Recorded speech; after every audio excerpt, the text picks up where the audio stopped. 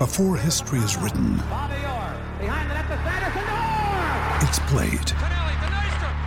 Before it's frozen in time, it's fought one shift at a time. Before it's etched in silver, it's carved in ice. What happens next will last forever. The Stanley Cup Final on ABC and ESPN Plus begins Saturday. Another day is here, and you're ready for it. What to wear? Check. Breakfast, lunch, and dinner? Check. Planning for what's next and how to save for it? That's where Bank of America can help. For your financial to-dos, Bank of America has experts ready to help get you closer to your goals. Get started at one of our local financial centers or 24/7 in our mobile banking app. Find a location near you at bankofamerica.com/talktous. What would you like the power to do? Mobile banking requires downloading the app and is only available for select devices. Message and data rates may apply. Bank of America N.A., member FDIC. This podcast episode is brought to you by Coors Light. These days, everything is go, go, go. It's nonstop hustle all the time. Work, friends, family. Expect you to be on 24/7? Well, sometimes you just need to reach for a Coors Light because it's made to chill. Coors Light is cold lagered, cold filtered, and cold packaged. It's as crisp and refreshing as the Colorado Rockies. It is literally made to chill. Coors Light is the one I choose when I need to unwind. So when you want to hit reset, reach for the beer that's made to chill. Get Coors Light in the new look delivered straight to your door with Drizzly or Instacart. Celebrate responsibly. Coors Brewing Company, Golden, Colorado.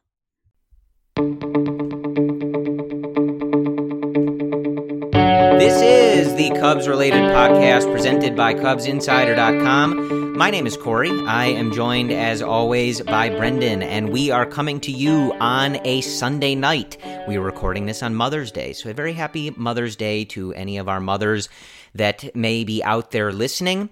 And we are coming to you as the Cubs take another series. They did it, folks. They went 10 straight series now without a loss. So we will be talking about the Cubs taking 2 of 3 from those losers from up north, the Milwaukee Brewers. And we will break down those games, and then we will delve into all of the stuff that happened in between Friday and Sunday, including a very awful broadcast on ESPN Sunday Night Baseball. Our national nightmare is almost over, folks. We have to get through next Sunday as well, and we'll give you, my tip is to sync it up with Pat, but we'll talk about that in a bit. We will talk about John Lester, the walk-off week continuing, etc. We'll cover it all, but I want to start, just to get you guys in the right mindset before I do these recaps, with a tweet from one Patrick Mooney, who does really great work over at The Athletic, and he tweeted this, Brendan, quote, "The first place Cubs have won 8 straight series for the first time since the middle of the 2008 season. Every opponent during that stretch, except for the Miami Marlins, was above 500 when the series began.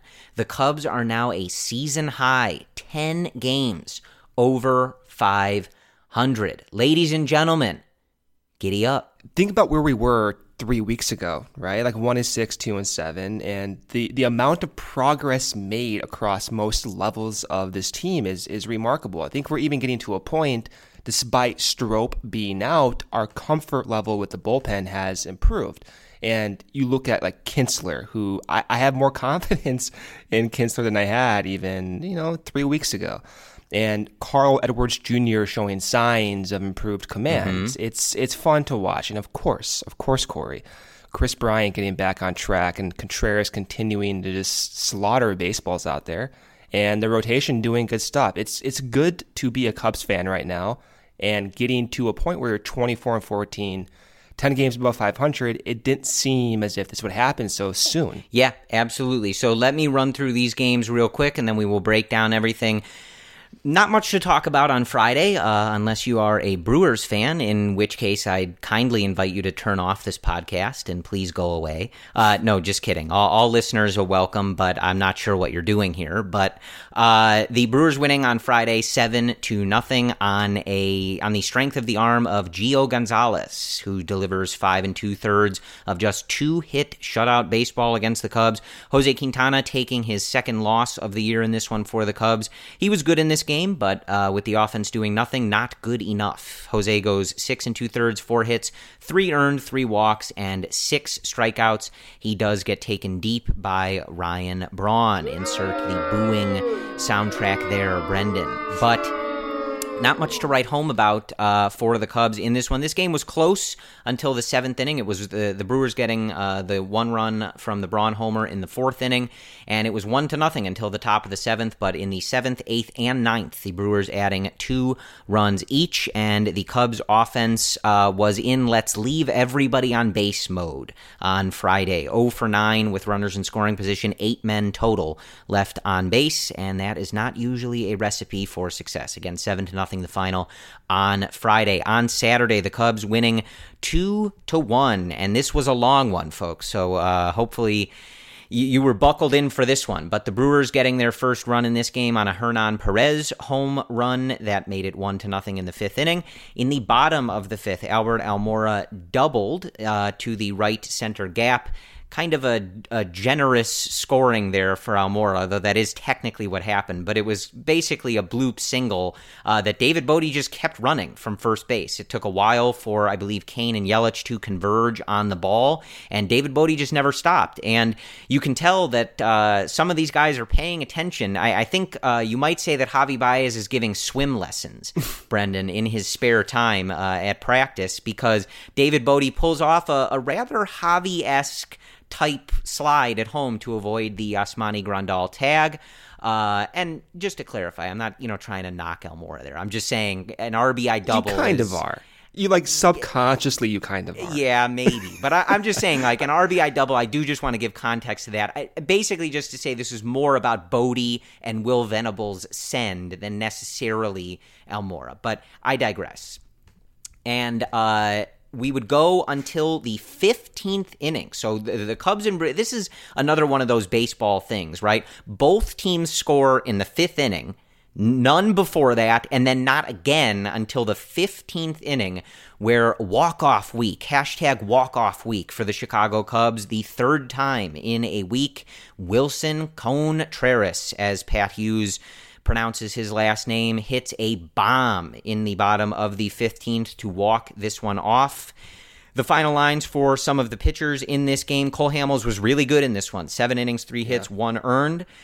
The Hernan Perez home run, 3 walks, and 5 strikeouts. He lowers his season ERA to 3.08. As Brendan pointed out kind of in that intro there, a couple.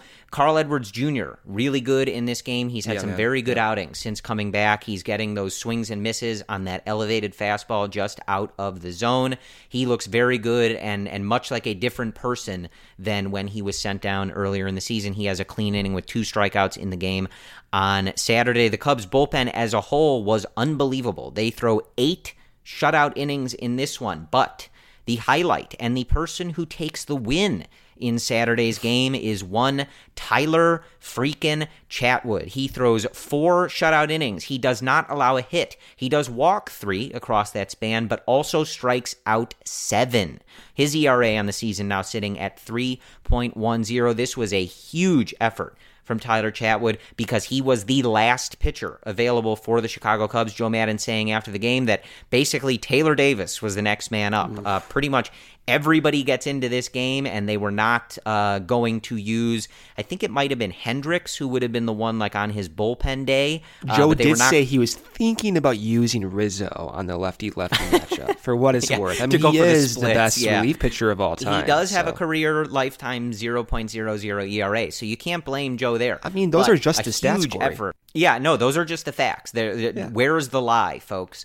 But a huge effort from Tyler Chatwood, Brendan, to obviously be able to give them that length, but just be really good in this game. And he features, especially out of the bullpen, that mid to upper 90s fastball, and he was throwing a fair amount, maybe more than I ever remember seeing from him, of changeups, and the mix of that 95, 96, 97, whatever it was touching fastball with this changeup that had some really nice fade on it in the mid to upper 80s.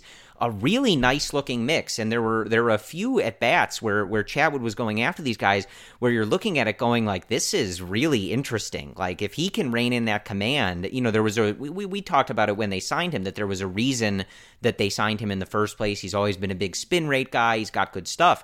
But in this outing in particular, I was really taking notice of some of this stuff with Tyler Chatwood. So something to keep an eye on going forward. And then on Sunday night on the national stage, the Cubs taking care of the Milwaukee Brewers. And they do so, Brendan, behind the arm, the beautiful, glorious left arm of number 34, ya boy, Jon Lester, who picks up his third win of the season. He goes 6 2/3, 9 hits, 1 run. It was unearned. Kyle Schwarber doing Jon Lester no favors in his last couple starts, but that is what it is. Again, no earned runs, 1 walk, and 6 strikeouts. Ladies and gentlemen, Jon Lester's ERA at the moment is 1.16. Jeez. That's it. That's the tweet. That's the whole thing. 1.16. Brandon Kinsler gets the hold in this one. He, as Brendan noted, has been really good. 1 1/3 of no hit, no run, 1 walk, 1 strikeout baseball. He lowers his season ERA to 1.93, his 5th hold of the year. And Steve Cishek comes on to get the save, his 2nd of the year. A clean 1 inning of baseball. The Cubs getting their runs on Sunday night on a Wilson Contreras ground out to bring home Kris Bryant in the bottom of the 1st. The Brewers would tie things up on a Jesus Aguilar single. In the 4th inning, in the bottom of the 5th, it is Javi Baez giving the Cubs the lead, the game-winning hit to bring in Kris Bryant again. And then it was Kris Bryant taking things into his own hands. In the bottom of the 7th, he hits his 8th home run of the season, a 2-run shot. If you've been listening to this podcast, you've been all aboard the Kris Bryant will figure it out at some point train, pretty much since the offseason began. So this should be as no surprise to you, but what may be a surprise to you, although we did kind of touch on this in the last episode, is that he's currently putting up his best season ever in a lot of respects. So look out, everybody, because Kris Bryant is gunning for that 2nd MVP, and by the looks of it, it's something that we may be seeing in the very near future here. But Brendan, just to throw it to you after that kind of quick recap, this was a very fun week for the Chicago Cubs. It starts with that, a frustrating loss to the Marlins to end that winning streak, but then we get 3 walk-offs throughout this week. Yeah. And as we talked about in that last one, just watching these guys like dumping Gatorade all over each other, celebrating in the, disco room in the clubhouse, and getting 3 different heroes in these particular games with Kris Bryant, Jason Hayward, and Wilson Contreras, taking 2 of 3 from the Brewers, winning another series. They're in first place by multiple games. Like you said, Brennan, it's a good time to be a Chicago Cubs fan. And I love those reactions, too, that you get from those post-walk-off celebrations. There's one that you tweeted out several times with Rizzo, but the looks of jubilation on these guys' faces for playing in 40-degree, consistent rainy temperatures is remarkable.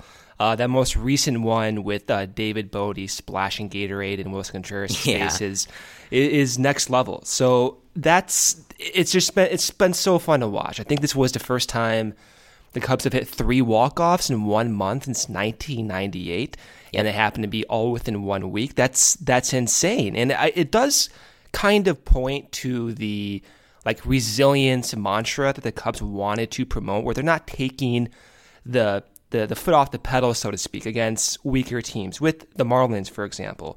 And that continued on when you faced St. Louis, and then you faced Milwaukee in these crucial division games, really. And to come back and be resilient and hit walk-offs left and right and never really show a time where you're out of it is encouraging. So, yeah, I think a lot of credit has to be going towards Joe Maddon, if we're being frank here, getting the team in a mindset of not being urgent, as he says, but being present, or whatever you want to call that.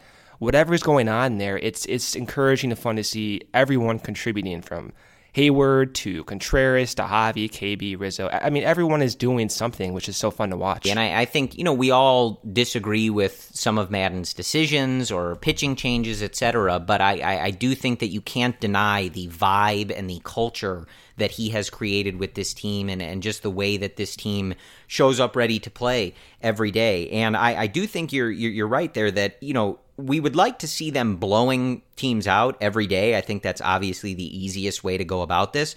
But I do think it's a testament to this team that, they are playing in a lot of close games. We're seeing them in, all through this week playing games where, the pendulum is kind of swinging and the game is in the balance through, at various times. A lot of Pat Hughes turning point moments over the course of this week, especially in this Brewers series. And they're finding a way to come out on top. And I think that's always a testament to good teams. You're going to have those games where you blow teams out or you play bad teams and you just go off.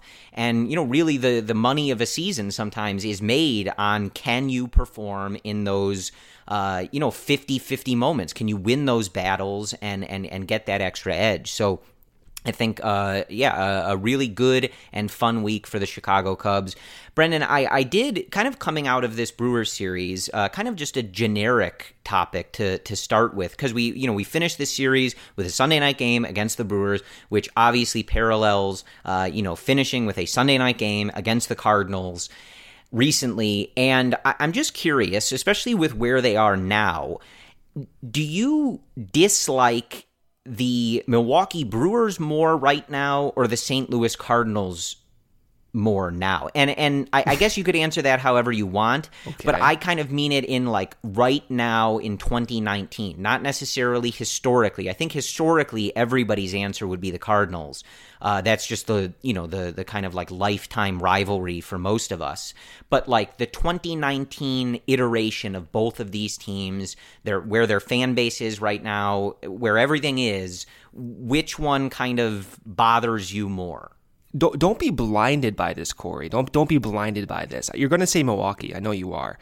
But just imagine a late September series this year against the St. Louis Cardinals in St. Louis. Okay? Yeah. And you'll look back on this and be like, you know what? I did hate St. Louis more. Yeah, it is St. Louis. Like I hate Yadier Molina. I respect him sometimes, not all the time. Maybe like, once every what am I even saying right now? Yeah, but, I don't know. But the only reason I say that is because he and Javi are kind of close. It's a Javi thing. But realistically, I don't like Colton Wong. I despise Yadier Molina. I hate the fact that Paul Goldschmidt is now on that team. I suddenly despise that guy. I don't know. I don't like it. Their fan base is the entire fan base is moronic. We all know it. St. Louis sucks again. I can't do it. Milwaukee is an afterthought. Yeah, I mean, I'm not necessarily saying Milwaukee. I have detested St. Louis and the Cardinals my entire life. I was born into that. Like, it's nothing new to me. Really, the only reason I brought this up is that it just feels like I have such a level of hatred for this version of the Milwaukee Brewers. No, which part irritates you the most about Milwaukee? Like when you think of Milwaukee, they piss you off, but like for what reason? Just this group, just this particular group. We've talked about that. Just like on the whole, they don't seem like they should be this good. Just like when you kind of like dig into everything. The money fingers thing that they do when they get on base, like yelling at the dugout. And look, I recognize that if the Cubs were doing it, I would be sitting here saying like, oh, the money thing is the coolest thing ever, right? Of course I would.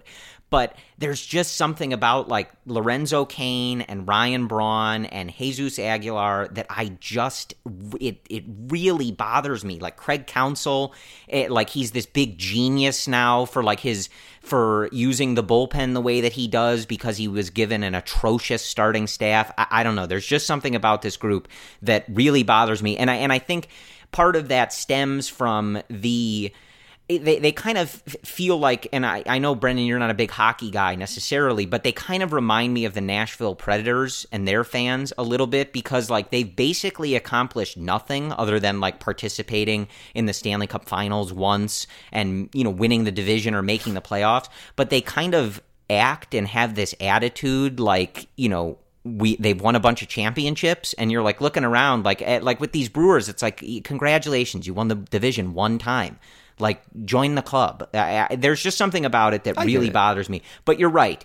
I do think that with game 163 and just where we are now, perhaps I'm not being reminded enough of how much I hate the St. Louis Cardinals. And part of that is just because the Cubs have owned them since 2015. They knocked them out of the playoffs in 2015, which is the last time they've been back. They've literally been the team to eliminate them from the playoffs in 2017. Also correct, which with Leonis Martin making that catch to literally knock them out of the playoffs the day after the Cubs won the division, poured champagne all over Busch Stadium's visitors' locker room.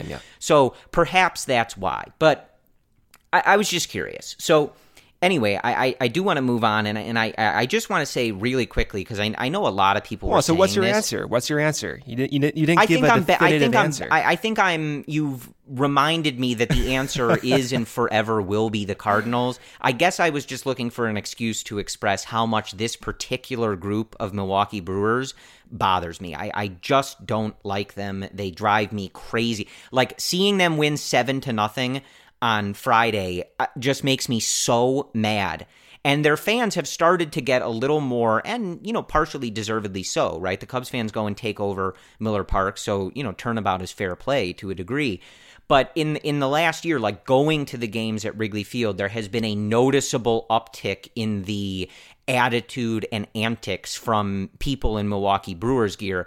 But I think you're right to point out that I only don't necessarily notice that with the Cardinals because it's been that way my entire life. It's just not some new thing. So, but I do just quickly want to throw out there that Brendan and I relate to everybody who has to suffer through these Sunday Night Baseball broadcasts. Brendan, has A-Rod never watched a baseball game before? There is something so weird, because I remember in some of these playoffs when he would do the post-game panels and kind of thinking that I enjoyed him and the rapport that too. I was that he had, like, with Pete Rose, I think, on some of those post games. And maybe I only think that because the year I'm thinking of, the Cubs won the World Series in 2016.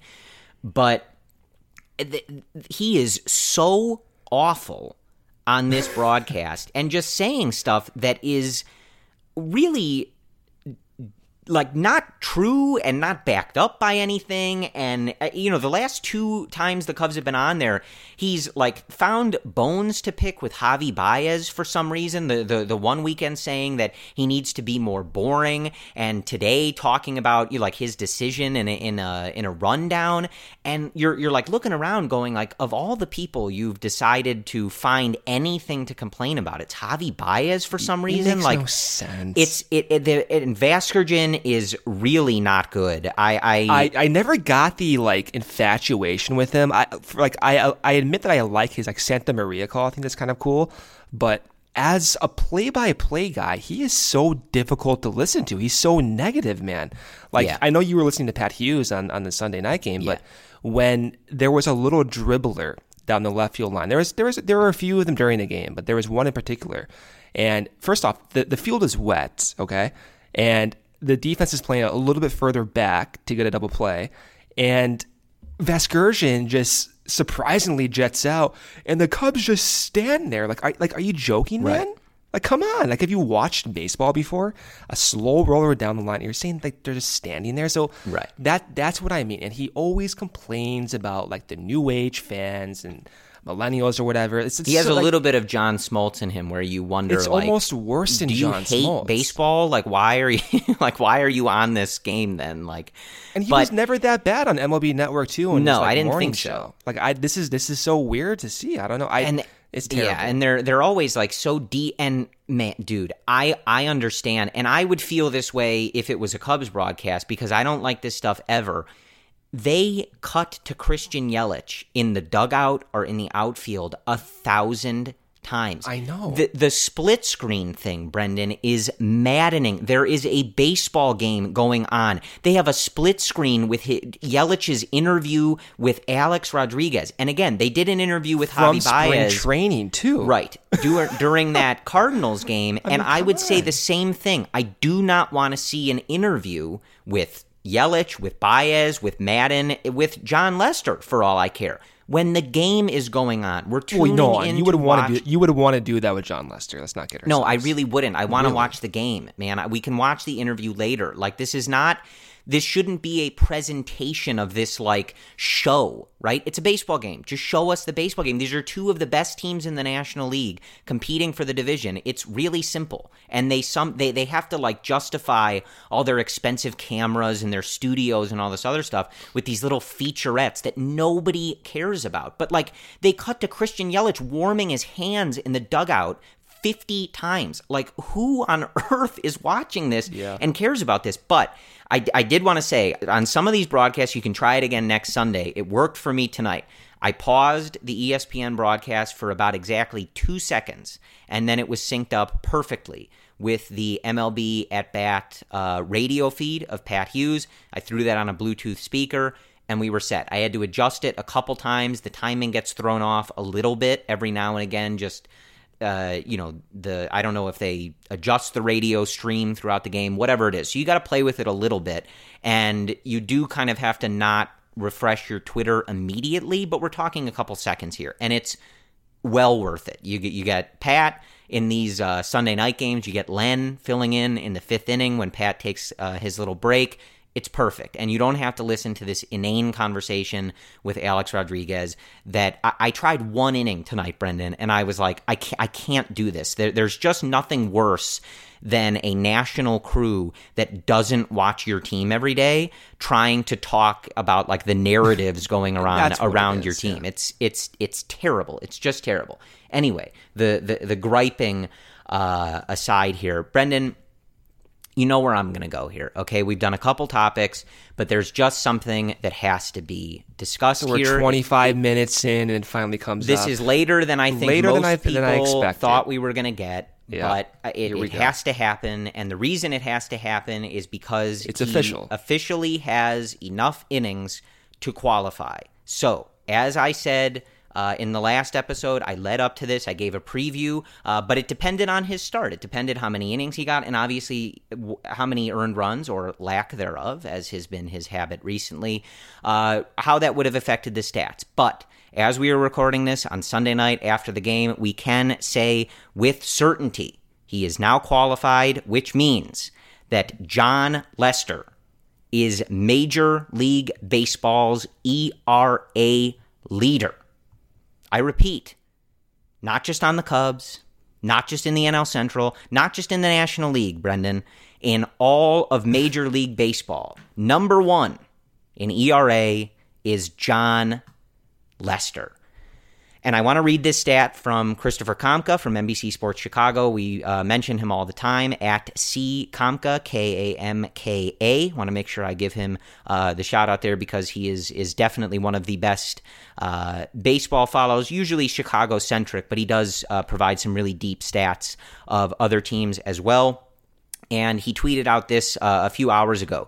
The most starts of 6+ innings and 1 or 0 earned runs allowed since 2015 began. There are 3 names tied atop this list with 57 such starts. Those names are Jacob deGrom. You might know him from an incredible Cy Young campaign that he had last year with the Mets. Justin Verlander and John Lester, all with 57. Zach Greinke comes in in fourth with 55, tied with Max Scherzer.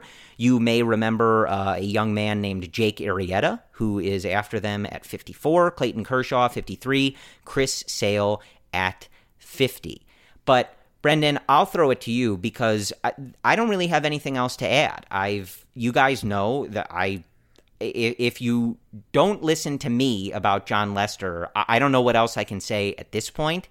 But again, he is in the 5th year of this contract. He has already done amazing things for the Chicago Cubs organization in the regular season, in the playoffs, on the field, off the field. But in the 5th year of his contract, in mid-May, even in a year where he dealt with some injury, to be literally leading baseball in earned run average. This is incredible, Brendan. This is more than you could, I think, have ever asked for from him, and he just keeps giving and giving and giving to this Chicago Cubs organization, and squeezing like every single ounce of value out of that contract for the Cubs, that it's almost impossible to believe how good he has been on this contract. It's unbelievable at this point. I think when the contract was signed, anything after like year 4 that was somewhat average would have been a bonus. He's exceeding everyone's expectations. But the Jon Lester show on Sunday night was on full display. Like the consistent dribblers down the third base line, Lester's in disgust that those guys got on base doing that. He's blowing snot rockets left and right in typical Jon Lester fashion. And Corey, that he was giving Schwarber crap for losing that ball in left field in the wind.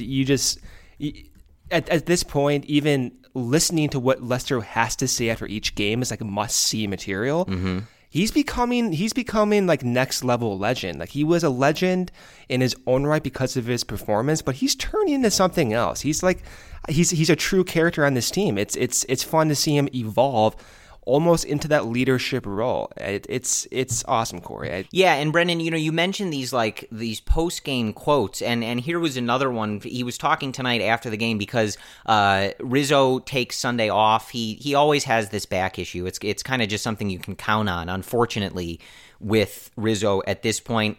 Luckily, it's always kind of the same thing. It affects him for a few days, a week maybe at most, and then he gets back in there. Usually a few days off, some rest, and he's no worse for wear. But he's off Sunday for just that reason. And Lester joking after the game that he now has a, quote, personal lineup, and Rizzo can just take every 5th day off. Because KB was making some real plays over there at first base. He turns a double play in that first inning on Sunday night on a Christian Yelich ball.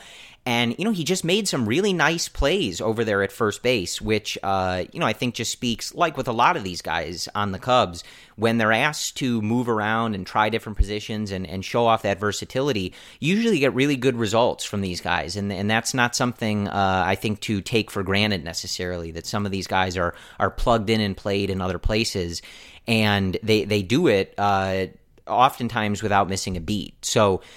But I do love John's little comedy hour that we have after every one of these starts. I obviously appreciate that very much. But there's really nothing necessarily else to add on Lester, I don't think. I mean, he's got a 1.16 ERA, folks. It's just sort of a joke at this point. He's just been so good, and he lowers that walk rate. The thing that really stands out about a lot of these starts is he is just not walking guys.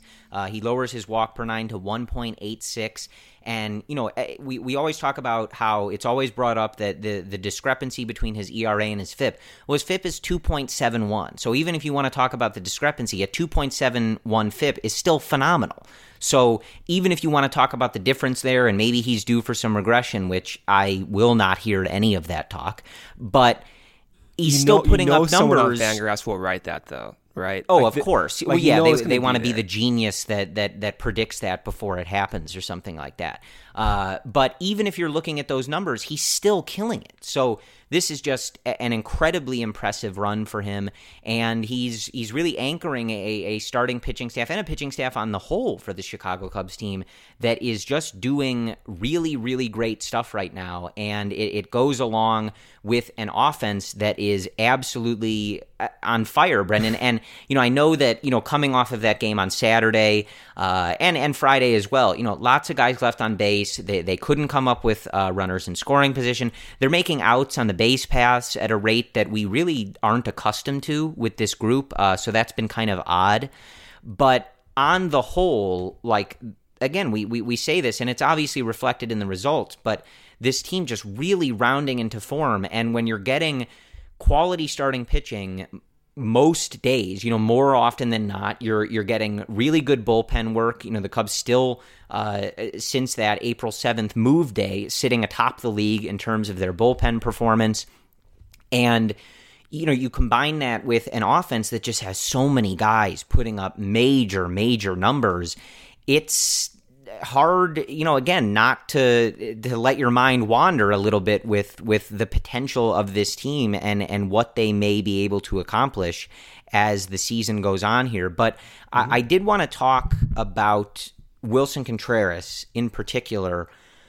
After he hits that walk-off on Saturday, a ball that he just absolutely destroyed, he took a changeup and, was ready for it and just launched it out of Wrigley Field.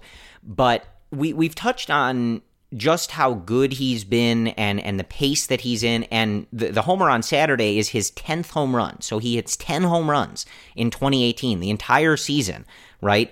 And on May 11th, 2019, he has matched that total from the year before. So I think obviously stuff like that stands out. But I'm not even sure that what he's doing right now is even being properly appreciated to the degree that it really should be. And I just mean, like, he is putting up like top offensive numbers in the league. Like, when you look at the entire major leagues, all of Major League Baseball through Sunday, the sixth best WRC plus in all of baseball is Wilson Contreras. Wow. Cody Bellinger's number 1, Yelich is number 2, George Springer on the Astros is number 3, Mike Trout, you may have heard of him, on the Angels is number 4, and Hunter Dozier from the Royals is number 5. But Wilson Contreras is number 6. Like, we've been saying, like, he's having a great season, he's back, he's overcome, Chili Davis trying to ruin his swing, but saying he's back, I don't even know if that's painting the picture exactly right, Brendan. Like, Wilson Contreras is putting up a top of the league, not just top of catchers. He's easily putting up the best numbers of any catcher, right? But he is putting up top of baseball numbers right now. Yeah, and here's the thing, too. I think I'm guilty of this. I can be a bad fan at times, but you get so caught up in the framing numbers and sometimes Wilson's defense behind the plate, which from his arm, he's one of the best as well. But you look around the league and you look at these catchers many teams are fielding, they don't even come close to the talent that Wilson Contreras has on offensively, and even, again, throwing runners out, picking guys off. They don't come close to Wilson and the attitude and everything. So I say sometimes I might be a bad fan because I don't appreciate that. Like, I get caught up if he doesn't frame that outside pitch perfectly, I get a little irritated. And it's really easy to get lost in some of that nonsense, I think, when your catcher is throwing up offensive years that are in basically the top 5% of baseball. And for a catcher, it's absurd. He's on pace, Corey, for over 50 home runs. I've said this for, 2.5 weeks now? He's continuing that pace. And he's adapting. He's handling one of the oldest pitching staffs in Major League Baseball, and a pitching staff that has constantly adjusted.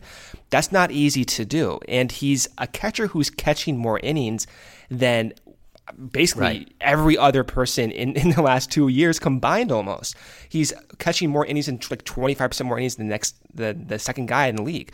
It's insane. He walks it off on Saturday, catches all 15 innings. He's right back out there on Sunday I know, night. and it's like, oh my God. Catches a great game from John. Yeah, and I'm like, you know what, should he even be catching after doing that? But you have to have his bat in the lineup somehow. And there's so much more that can be said about Wilson. And then you look at what's happening in Venezuela, and his family is in Venezuela trying to get over here.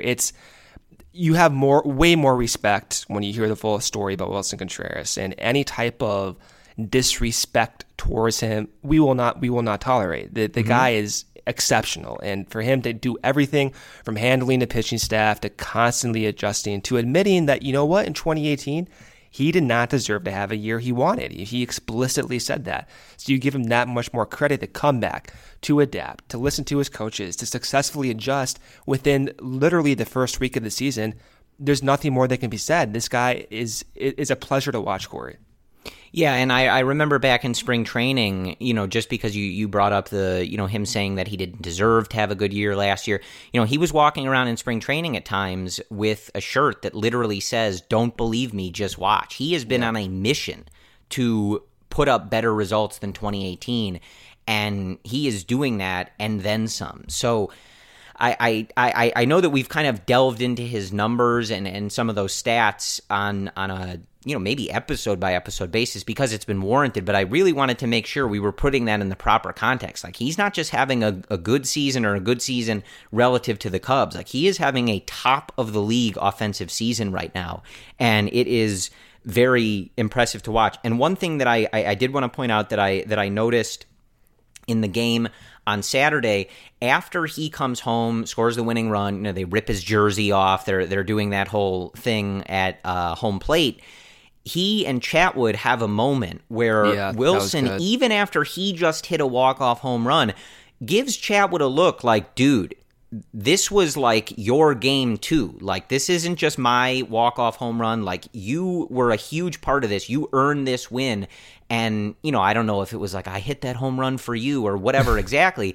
But there definitely was a moment between them that was like, yo, man, like, don't let that outing from you go unnoticed. Like, that was a big deal from Tyler Chatwood. So you just love that from Wilson. He's just so in tune with what's going on, and he just gives off that vibe that he lives and breathes to help the Chicago Cubs win baseball games. And that just comes across in everything that he does, everything that he says, and every action that he takes on the field. It just screams like, I am here to help the Cubs win. That's what I'm here for, and I live for it. But I do want to talk about Javi Baez a little bit, if you guys will excuse us and allow us to talk about Javi Baez. Just keep going down the list every episode now. I love it. I do want to discuss in particular, we've looked at his numbers, you guys know, similar to Contreras. He's putting up another top-of-the-league type season for Javi.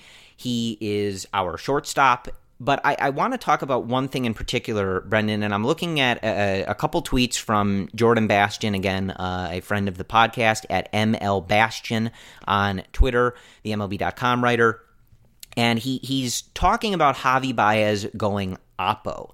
And entering Sunday's game, he tweets that Javi came into the game with a 1.447 slugging percentage to the opposite field, which is up from 871 in 2018 and 639 in 2017. And of course, he hits an opposite field double tonight that brings home Kris Bryant Sunday night, that is, if you're listening to this on Monday morning. And so he keeps that rolling. And just looking at his spray chart here, as Jordan tweets, he is living line to line. There's at least, I'm looking at about 4 doubles straight down the left field line, so pulled down the left field line. There's 4 doubles right around, straight down the right field line, so pushed oppo to the right field line. And then there's 5 or so doubles that are in that right center gap to oppo. And that's not even including the home runs, which there are plenty of going to center or right field. So I just wanted to get your thoughts in particular. We've talked, again, about how good Javi's been, his offensive numbers, how he's, kind of ready to match that production that he put out in 2018 when he comes on in second in the MVP race. But this oppo thing, man, he is wearing teams out going the other way. And Madden talked about that last year, too. There was one series when the Cubs were in Miami last year, and Javi was playing pepper with the right field wall. And he always mentioned, that's what Manny Ramirez used to do. He used to go oppo with authority consistently. And Madden at times said when Javi starts laying off those lone outside sliders, he'll turn into Manny Ramirez. And to some degree, Javi hasn't necessarily done that yet. He still swings at those outside sliders, but he's going oppo all the time now, Corey. And it's a conscious effort. Like with Javi, he does everything so intentionally because he can. He has that type of control that I don't think many of us have ever seen from any baseball player in general. And so this is it's mind blowing. I really think it is to see where Javi was 3 years ago, and they pointed back to that walk-off home run on Mother's Day against the Nationals in 2016.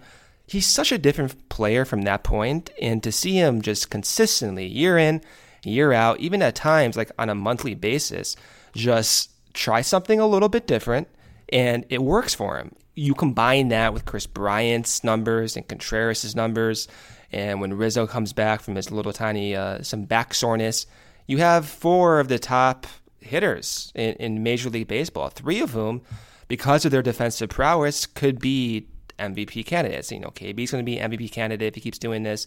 Contreras being a catcher with 40 to 50 homers. If he gets there, of course, he's going to be a candidate. And then you throw in Baez. It's these 4 guys with Rizzo. It's a day in, day out basis. It's what you hoped you would see when you imagine this lineup clicking. It's these 4 guys going through on a day-to-day basis and putting up runs. It's insane, Corey.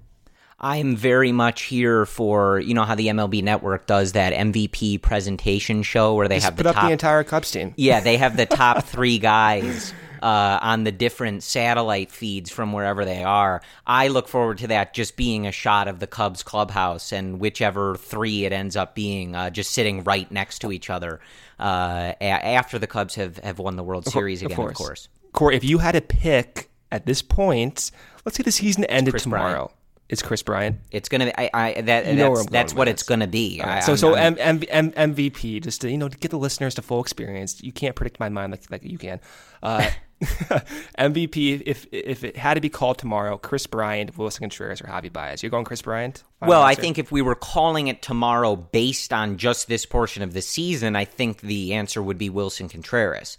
But I think looking at what I'm seeing right now and kind of projecting to the end of the year, like Kris Bryant is putting up better numbers than he ever has. We read some of those the last time, but those were just the walks and the K rates. But through this Brewers series, now his WOBA and his WRC plus have also rised to career high rates. He's got his 8th home run. I just think by the end of the year, we're looking at another Kris Bryant MVP season. He just has all the makings of it, and he seems to just getting better, as we discussed on the last episode, as a player. So that's just what I legitimately think that's what's going to happen. But what if Wilson does hit 40?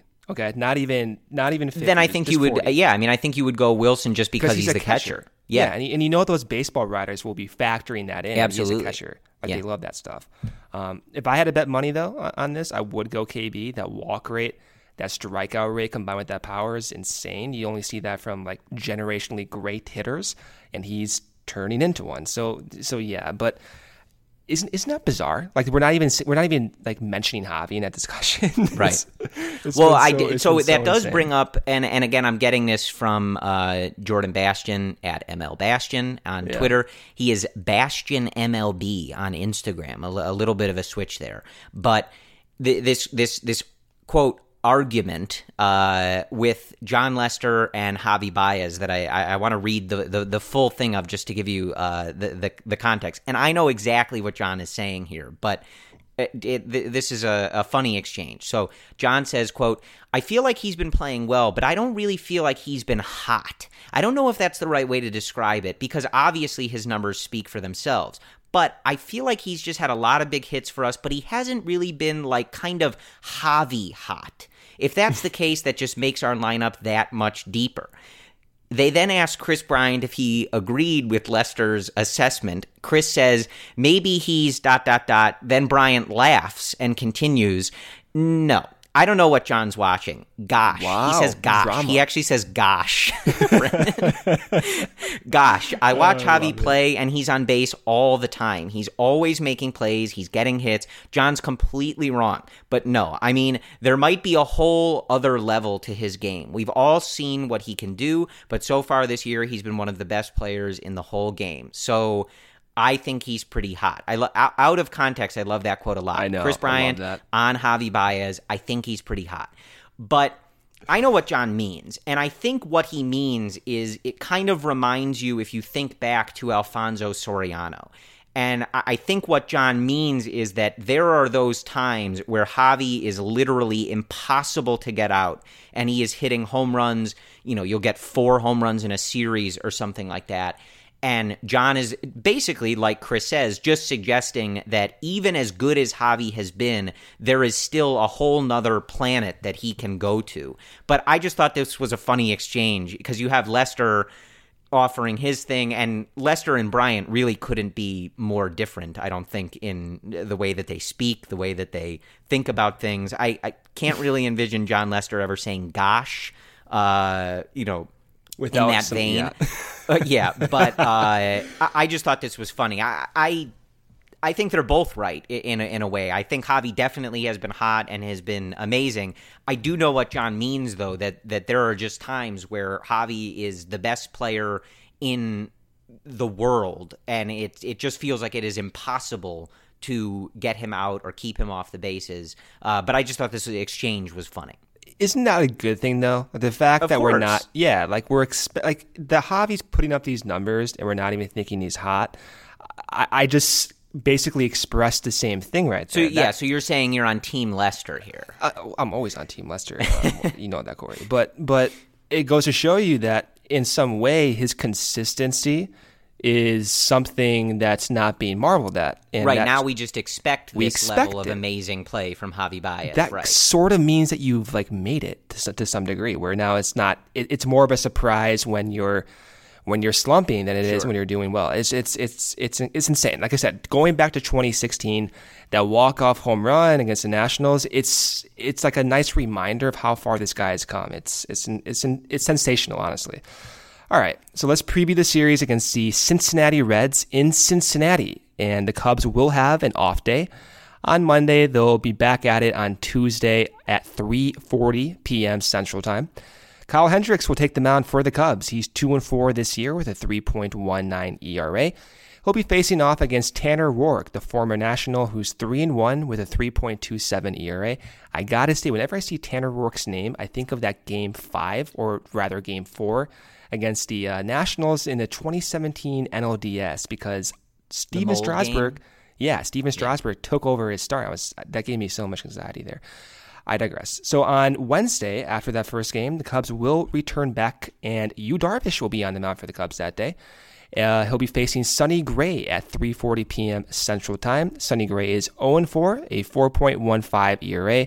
Former Yankee, former Athletic, was connected to the Cubs in trade rumors, I feel like, for the better portion of 3 years. He's on the Reds now. Yu Darvish, 2-3 with a 5.4 ERA. On Thursday, the Cubs will finish off this set with Jose Quintana on the mound facing Luis Castillo for the Reds. Q is 4-2 with a 3.5 ERA. Castillo 4-1, a 1.76 ERA. Castillo may have the best pure stuff on the Reds. He had high expectations going into last season, did not live up to them. Came back this season, and now he's living up to them. He's a guy who throws in the mid to upper 90s, showcases good breaking stuff. He's just a nasty pitcher. And that's where we are. So the Cubs are 24-14. They finished off a 2-game winning series against Milwaukee, so now they're 2 games up of them. St. Louis just lost 2 out of 3 from Pittsburgh, and so the Cubs are rolling right now. They're still behind the Dodgers as the best team or the best record in the National League, but that's where they are. And at least for me, what I'm looking for this upcoming series is the weekly Yu Darvish watch cast, if you will. I don't know, whatever you want to call that. But I think at this point, everything has almost clicked on this team. The last remaining big piece with a lot of potential is Yu Darvish. And we just got to get his fastball command back on track. That's what it comes down to. He can't be going out there throwing 60 to 70 sliders per game. Not going to work. And then, of course, monitoring that bullpen with Pedro Strop, still taking it easy with that grade 2 hamstring strain. We saw Steve Cishek get the closing chance there. Brandon Kinstler in Sunday's game got in at a higher leverage situation than we're used to seeing in the 8th inning. So it's going to be interesting where the Cubs go from here. Personally, I said this last time, but just give it to Steve Cishek every time. That's kind of how I operate, but Madden's going to play the matchups there. Corey, anything you're looking for in this upcoming series here? Well, I hope they enjoy their off day on Monday. They've earned it, but this is a good place to be, Brendan. You've got a multiple game lead in the division now, 2 up on Milwaukee, 3.5 on both Pittsburgh and St. Louis. By just win percentage, the St. Louis Cardinals now in 4th place, so hopefully they just keep going further and further down the ladder there in the NL Central. But yeah, look, just keep it going. I mean, there's really not much to say about this team. It almost feels unfair, like even going into one of these series, asking too much of them. For them to now be, like in that stat I read at the beginning from Patrick Mooney, 8 series in a row, and it's been that's 10 crazy. Since they lost one. Yeah. It just feels like, that's probably, I guess, not something that they can sustain for the rest of the year. They're probably going to lose a series at some point here. And I just feel it feels wrong to like even ask that much of them. I mean, they are picking up those wins. They are not, like we talked about and like they talked about all offseason, they are not leaving some of these games on the table. Throughout this stretch, there have been multiple series where they dropped the first game. And in order to end up winning the series, they needed to win 2 in a row. And time again, they have come through and done just that. And it's just been, the Kris Bryant word of the month is super, I think. And it's just been super fun to watch this team do this and rack up these series wins. So, you just try to keep going. You're heading out on the road like you're not playing in the comfort of home, though when it's 40 and raining every night, I'm not sure how much of a comfort that really is. And it's just about staying the course. Now you head on the road, you're playing some teams, especially in the Reds that are trying to get themselves back into this mix. They're, currently 7.5 behind the Cubs. But with it, it's mid-May. So, they're not going to be thrilled. I think they had higher expectations for themselves, obviously, with the moves that they made in the offseason, bringing over Puig, et cetera. And so, when you get the Cubs in there, you know that you're going to be getting the best from these other teams. So it's just about, keeping on course here. But they've just done such an incredible job over these last 10 series that I'm content to just show up and watch, at least for the time being, just because they have done everything that I think we could have asked of them. And I'm, not really going to sit around and ask them for anything in particular. I will say, you mentioned Castillo on the Reds.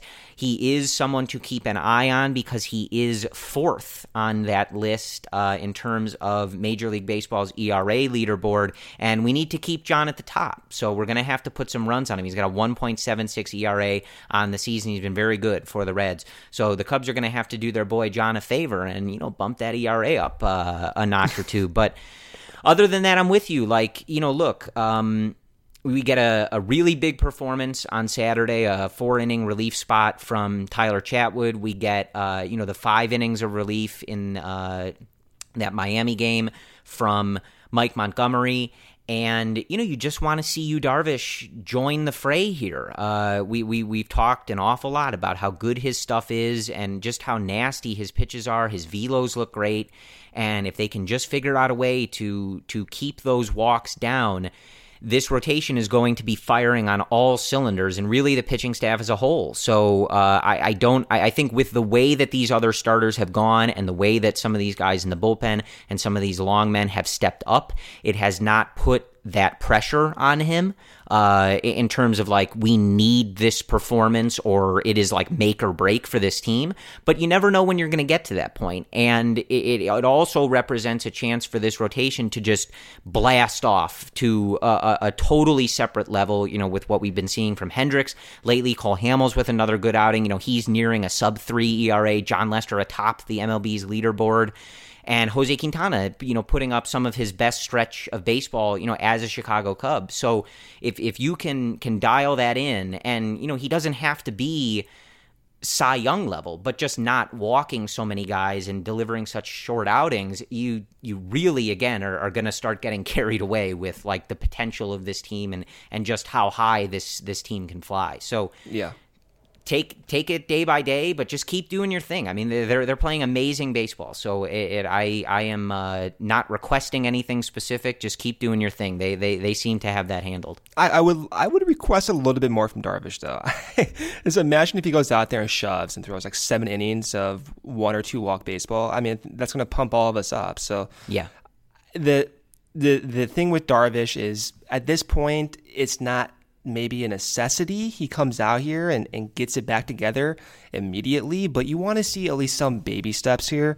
And for him, it's that fastball command. And then also, in addition to Darvish, I have a greater sense of comfort seeing what Montgomery did in that Miami series, and then just seeing what Chatwood, like you were saying, keeps doing. That does have value. It gives the manager more flexibility in his decisions to, let's say, pull a guy earlier in a game for, let's say, like someone on second base, third base in the fifth inning. You take a pitcher out, pinch hit. You can put in Chatwood or Montgomery for 2-3 innings. That has significance, and it's one of those formulas that the Dodgers have used in years past with Kenta Maeda and Ross Stripling, and even Houston when they went on their World Series run. They utilized the same strategy where you're utilizing these mix and match swing relief starting pitchers.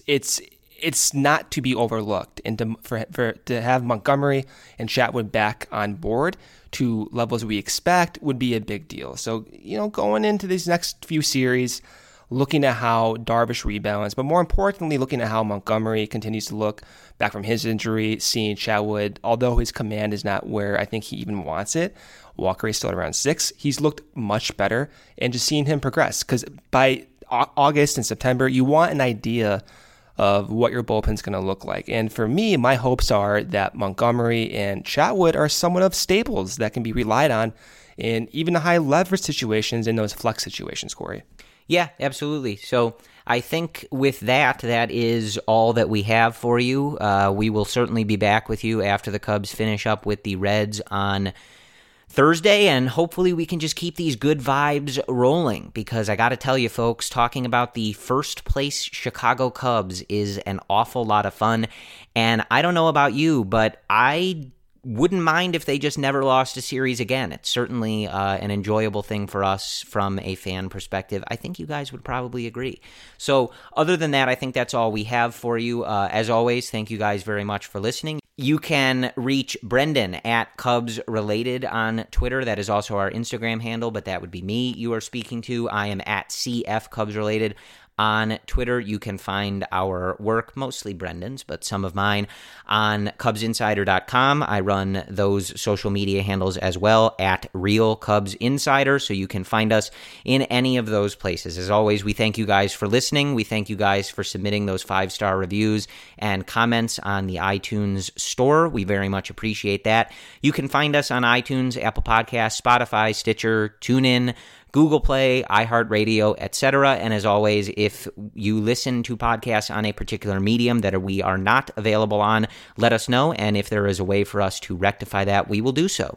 So again, thank you guys very much for listening, and go Cubs.